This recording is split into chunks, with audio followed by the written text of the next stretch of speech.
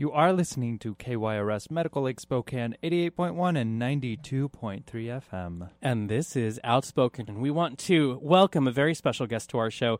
You probably know who we're going to be speaking to. At the age of 11, he hit the country recording charts huge with One Voice, but he is not done. He has come back 26 years old. He came out recently. Ty Herndon is a friend of his. If you haven't looked at the video we've posted, his coming out video, it was inspiring to us as a crew here, and we are thrilled to have country recording artist Billy Gilman to Outspoken. Billy, are you there? I am here. How are you? Hello, we're doing great. How are you? Are you over home in Rhode Island? As a matter of fact, at this moment in the month, I am. See, I know you are probably busier than ever. You have a beautiful song that we've been listening to, Say You Will, that is out. Yes. Because you're out there, you are not done with your public at all.'re not done with us. Correct? You've been recording for a very long time, and you took a brief break. Lots of life has happened, and you're back headstrong and moving forward. Absolutely. Oh, absolutely. I had to take time off because, most female singers don't go through that, but as a male singer, you go through a voice change, and being a singer, the kind of singer that I am, it took a long time for it to come back, and, it was a scary time. Will it come back? You just don't know, But luckily, I went back down to Nashville to start songwriting and really wanted to be more than just a singer. I wanted to be able to expand, and so that's what we did for a couple of years, and that's how Stay Your Will was born, and, other songs, and so it's been a great relearning process, if you will. Sure, yeah. So when you say be more than just a singer, what does that entitle? What have you been thinking about, been doing, been working on? Well, usually, for instance, my young career, I guess, if you will. Yeah. I was always told what to sing. The producers picked the songs, and I just showed up and learned them and did whatever. I was always just the voice. But coming back at it, I wanted to be in on every process that I could possibly be in. As a director of a movie, they're in the recording sessions, they're working with the actors, they're picking out the costumes. It's kind of the same thing as a songwriter, because it starts literally from your mouth or your fingertips on the piano or guitar with the lyrics, the melody. Then you make the demo tape, and then you go to the studio and you pick the studio you want, you pick the musicians you want. You just really become more a part of your craft rather than just being the face of it. You're the artist, not just the singer. Exactly. Gotcha. So you write. I mean, I've probably written, oh my word, over 100 songs. Some you hear, some aren't so good, but it's all, part of the journey.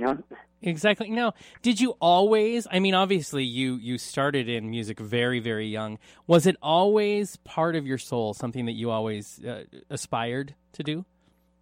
Absolutely. I mean, literally at 18 months old, I have a recording. My parents were recording me singing the Jeopardy theme. It was just, it was bred into me from the moment I was able to express myself in that way. Singing was definitely something that I was put on earth to do, definitely. Now, how did that, I mean, we watched a clip of you on Oprah when you're just a kid. How did that whole crazy journey in the beginning even begin for listeners on our show that maybe don't know? It started, like I said, I just started singing so young, and when I was 8 years old, I met a vocal coach out of my home state.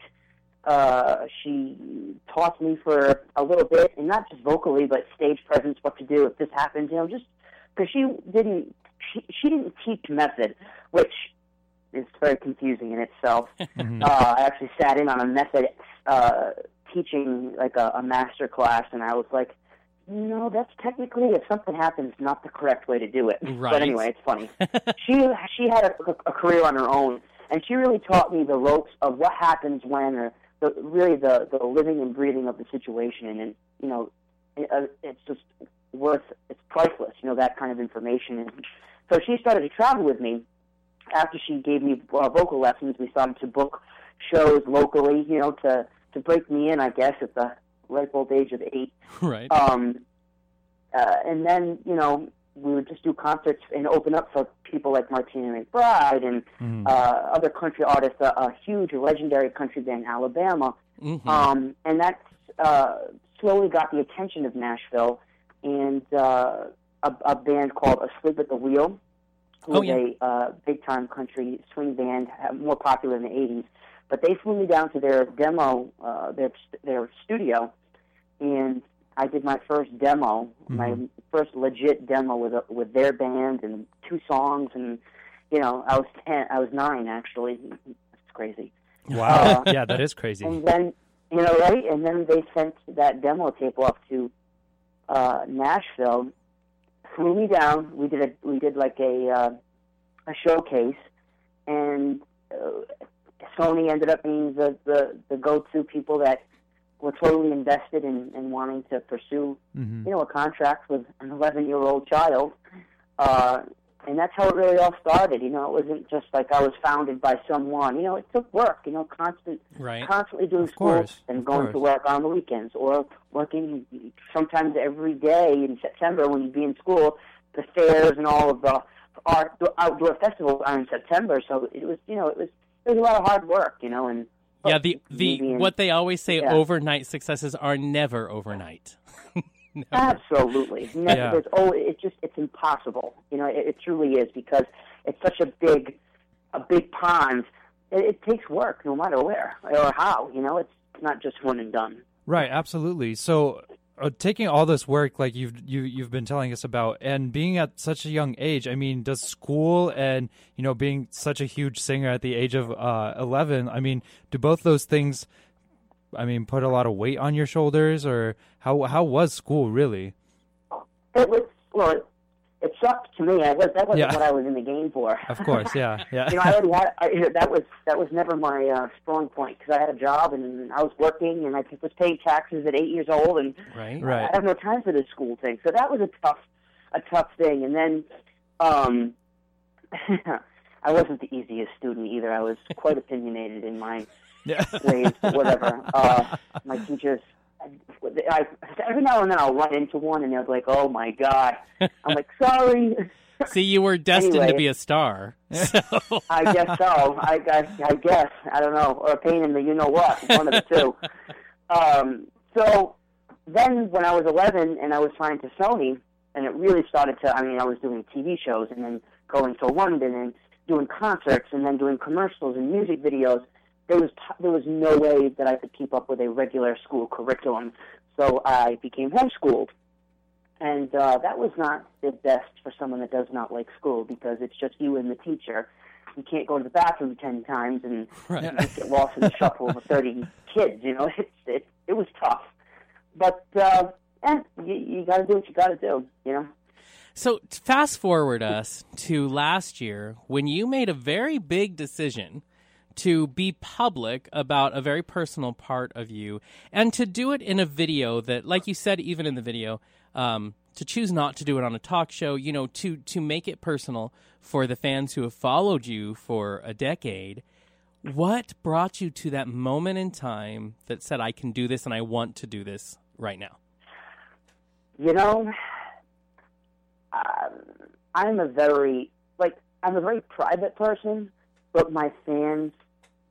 I bring my fans in where it doesn't seem like I'm private, because I'm on such a one-on-one level and one-on-one basis with my fans, always have. Yeah.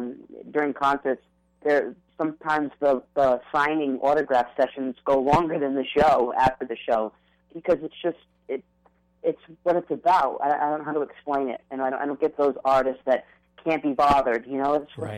That's who makes you, and if you're honest with them, they'll never leave you. And that's true with my fans. Through the voice change, through ups and downs of a career that's normal, they never left my side. I can still, if I go to, like, say, Fanfare or CMA Fest, which is a great big outdoor country fest, all the artists get together and you go to the booths and you sign for your bands. Right. If I were to say, okay, I'm going to do it this year in June, and I sat at the booth, I could probably name over a half a dozen to a dozen people on a first-name basis.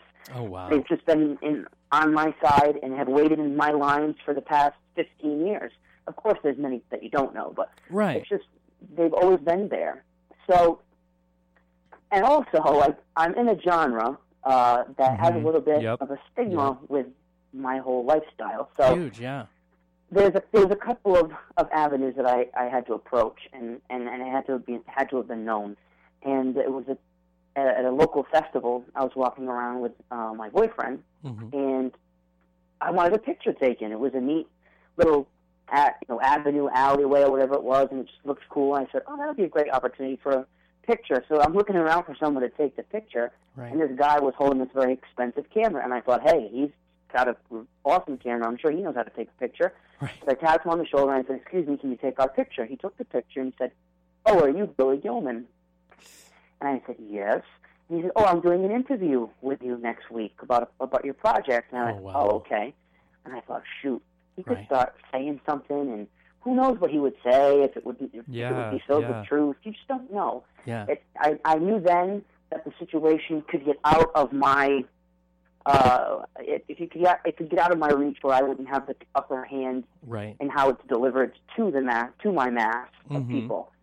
So I went about, first of all, coming out to my parents and my family, and that was an amazing experience. Very scary in the beginning because you just don't know. Right. I come from a very conservative family, so I was like, oh boy, here we go. But it's been an amazing ride, and good. And it's all been for the positive. And so then I started to tell my team in Nashville, and worrying that they would probably leave, the team, because it's just unfortunately not accepted as well as it should be, I guess. Right. I don't like to put words into people's mouths, because it may be getting better as we're talking right now. I don't know. Right.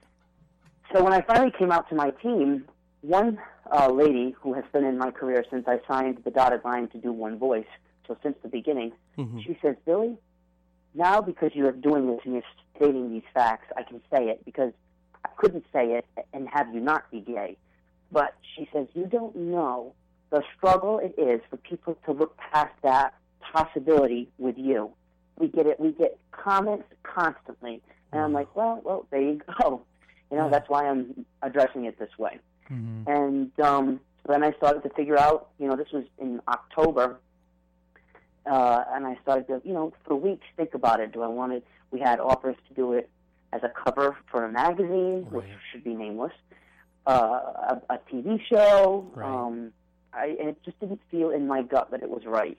And so I said, you know what, no, it's not about looking for attention in that big of a way that people will come right back around and go, because he needed the press, so he's going to do this drastic thing. That's not what it was about. So I said, I think I just want to do it on YouTube, and we'll just see what happens. People could fluff it off, or people can see it a million times. It could go viral, and that's what happened. But it was still on a personal level to my fans, and it was a very scary thing, believe me when I say, but, I've just always been about finding, whether it's songwriting or anything, just finding the moments of clarity and truth in every situation. Because if you tell the truth, you don't have to remember anything. Exactly. So I just needed to be truthful and honest. And if it hurts me in one avenue, I'm a workhorse. I will find another avenue where it will work. It's as simple as that. Right. That's very bold and brave to come out such a personal way, not on, the tabloids, the TV, the attention seeking. That's very, that's respectable. But I mean, after the coming out, did you see any backlash, or was it mostly receptive from your fans and your country singer colleagues? I mean, what was the reception from both of those sides? Well, it hasn't been negative. I don't really know what Nashville thought. There were artists that reached out to me that were amazing about it. Some in the country field, some in the pop field, some actors, some actresses. So all over the gamut of what we do. They reached out and showed their support and how proud they were and all of that. The tell-all sign for me, there's the song "Say You Will." We just wrapped the video. Actually, I just watched the last edit about 2 hours ago. So that will start to be released, and we're going to go to CMT, obviously. Right. And that will be the sign, if all goes according to plan, and it's no big deal, and the song is played, that'll be a huge thing. That will tell me that it's becoming better and it doesn't matter, Right. you know. Well, they don't have to play it. You know, Right. this will be the tell-all sign if, in fact, exactly. there's any kind of support behind Well, first of all, this, that. I mean... Which shouldn't be, because I'm the same, the songs are the same, and Right. I'm just now happy. You know, it shouldn't matter Exactly. what you do in your house. Yes, Because exactly. you know, it's kind of crazy, but hey, you have to respect everything. You know what I mean? Exactly. And I have to say, your voice is strong and just amazing. And that song is great. You teased everybody with it in your video that you did to YouTube and showed us. And so, of course, we've been looking around. Yeah. Can't wait for it. So I'm excited to hear that's going to be released. Have other country artists like Ty Herndon, Shelley Wright, all those, have they been points of strength for you to see others doing it? I mean, you have Steve Grand, who, you know, was out before he started, but people in country music trying to just be just who they are and do what they love, which is music. Does that give you hope? Absolutely. You know what? You know, how do I put it this way? I'm at the mercy of the genre. Right. But, you know, first of all, I come from a place of I am a people pleaser. I would rather, you know, I'm opinionated. Believe me, when I'm asked to be opinionated, I have opinions on everything. But I've always come from a place of respect, because that's how I was raised, and that's how I want to be treated back. So I never really, you know, it's bold, and I look to people for inspiration, but I'm bold and strong enough, but respectful enough not to sound cocky. But if they don't accept me, well, you know, I still have the love and support of my fans tenfold, and I have the love and support of my family always, whether it be this or my career. Right. I will be okay if they don't. You know, I will find another path. You know, singing is what I was put on earth to do, and it just so happens that country music is my life. I love it. I live and breathe it.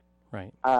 When I'm at the Grand Ole Opry, hearing Paul Franklin on the steel guitar, there is nothing like it. That is my passion.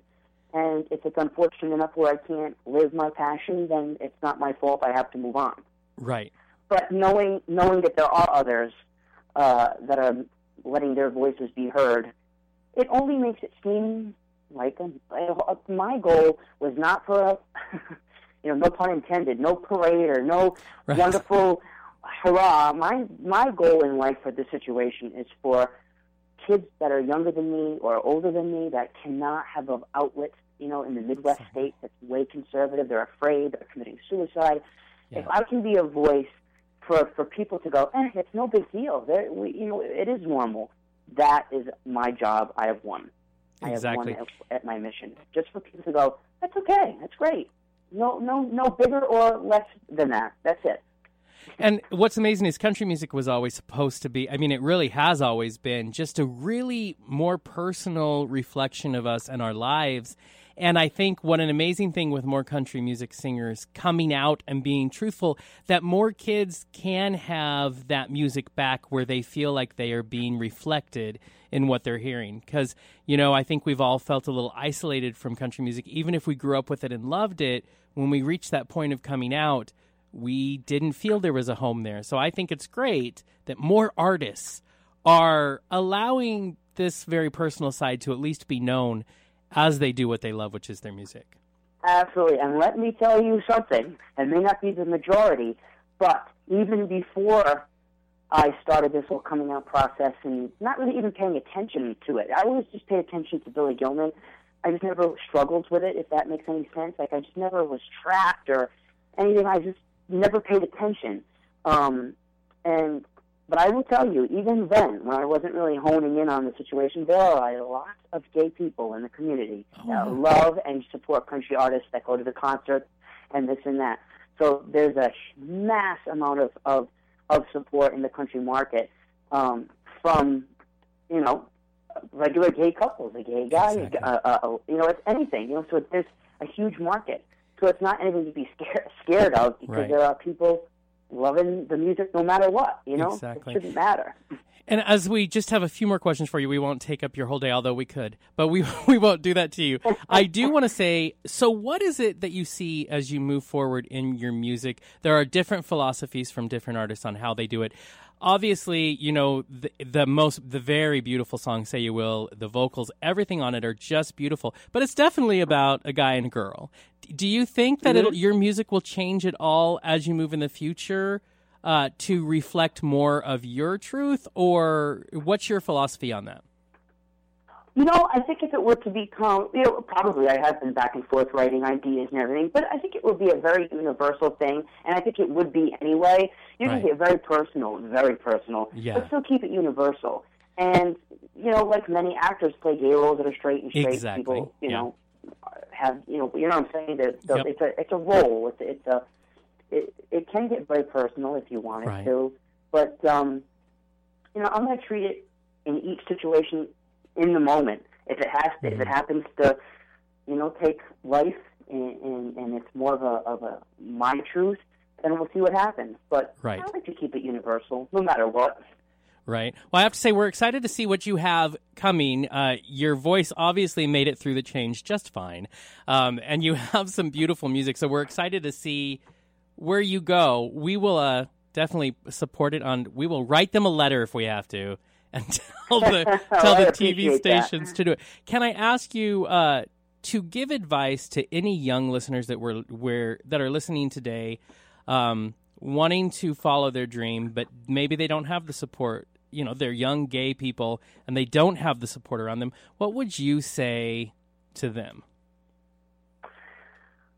That's a tough one, because if you don't, I mean, I'm fortunate, so I can be a voice to a certain degree, because I don't know the struggle it is to not have support. Yeah. Just truthfully, if I can give any ounce of truth to that, find an outlet, whether it be horseback riding, singing, songwriting, poetry. Find an outlet. Let it be your source of therapy. Mm-hmm. Find groups, or especially nowadays because of 2015, find an online chat that you can talk to people. A good one, of course. I'm not saying wacky things, but find some strength in a story. Or, you know, I've gotten so many letters. That was one of the amazing things about this whole process, and it's only been a few months since November. The youth, the people at my age, a little younger, a little bit older, coming forth and saying, you know, it's wonderful that I have a voice now.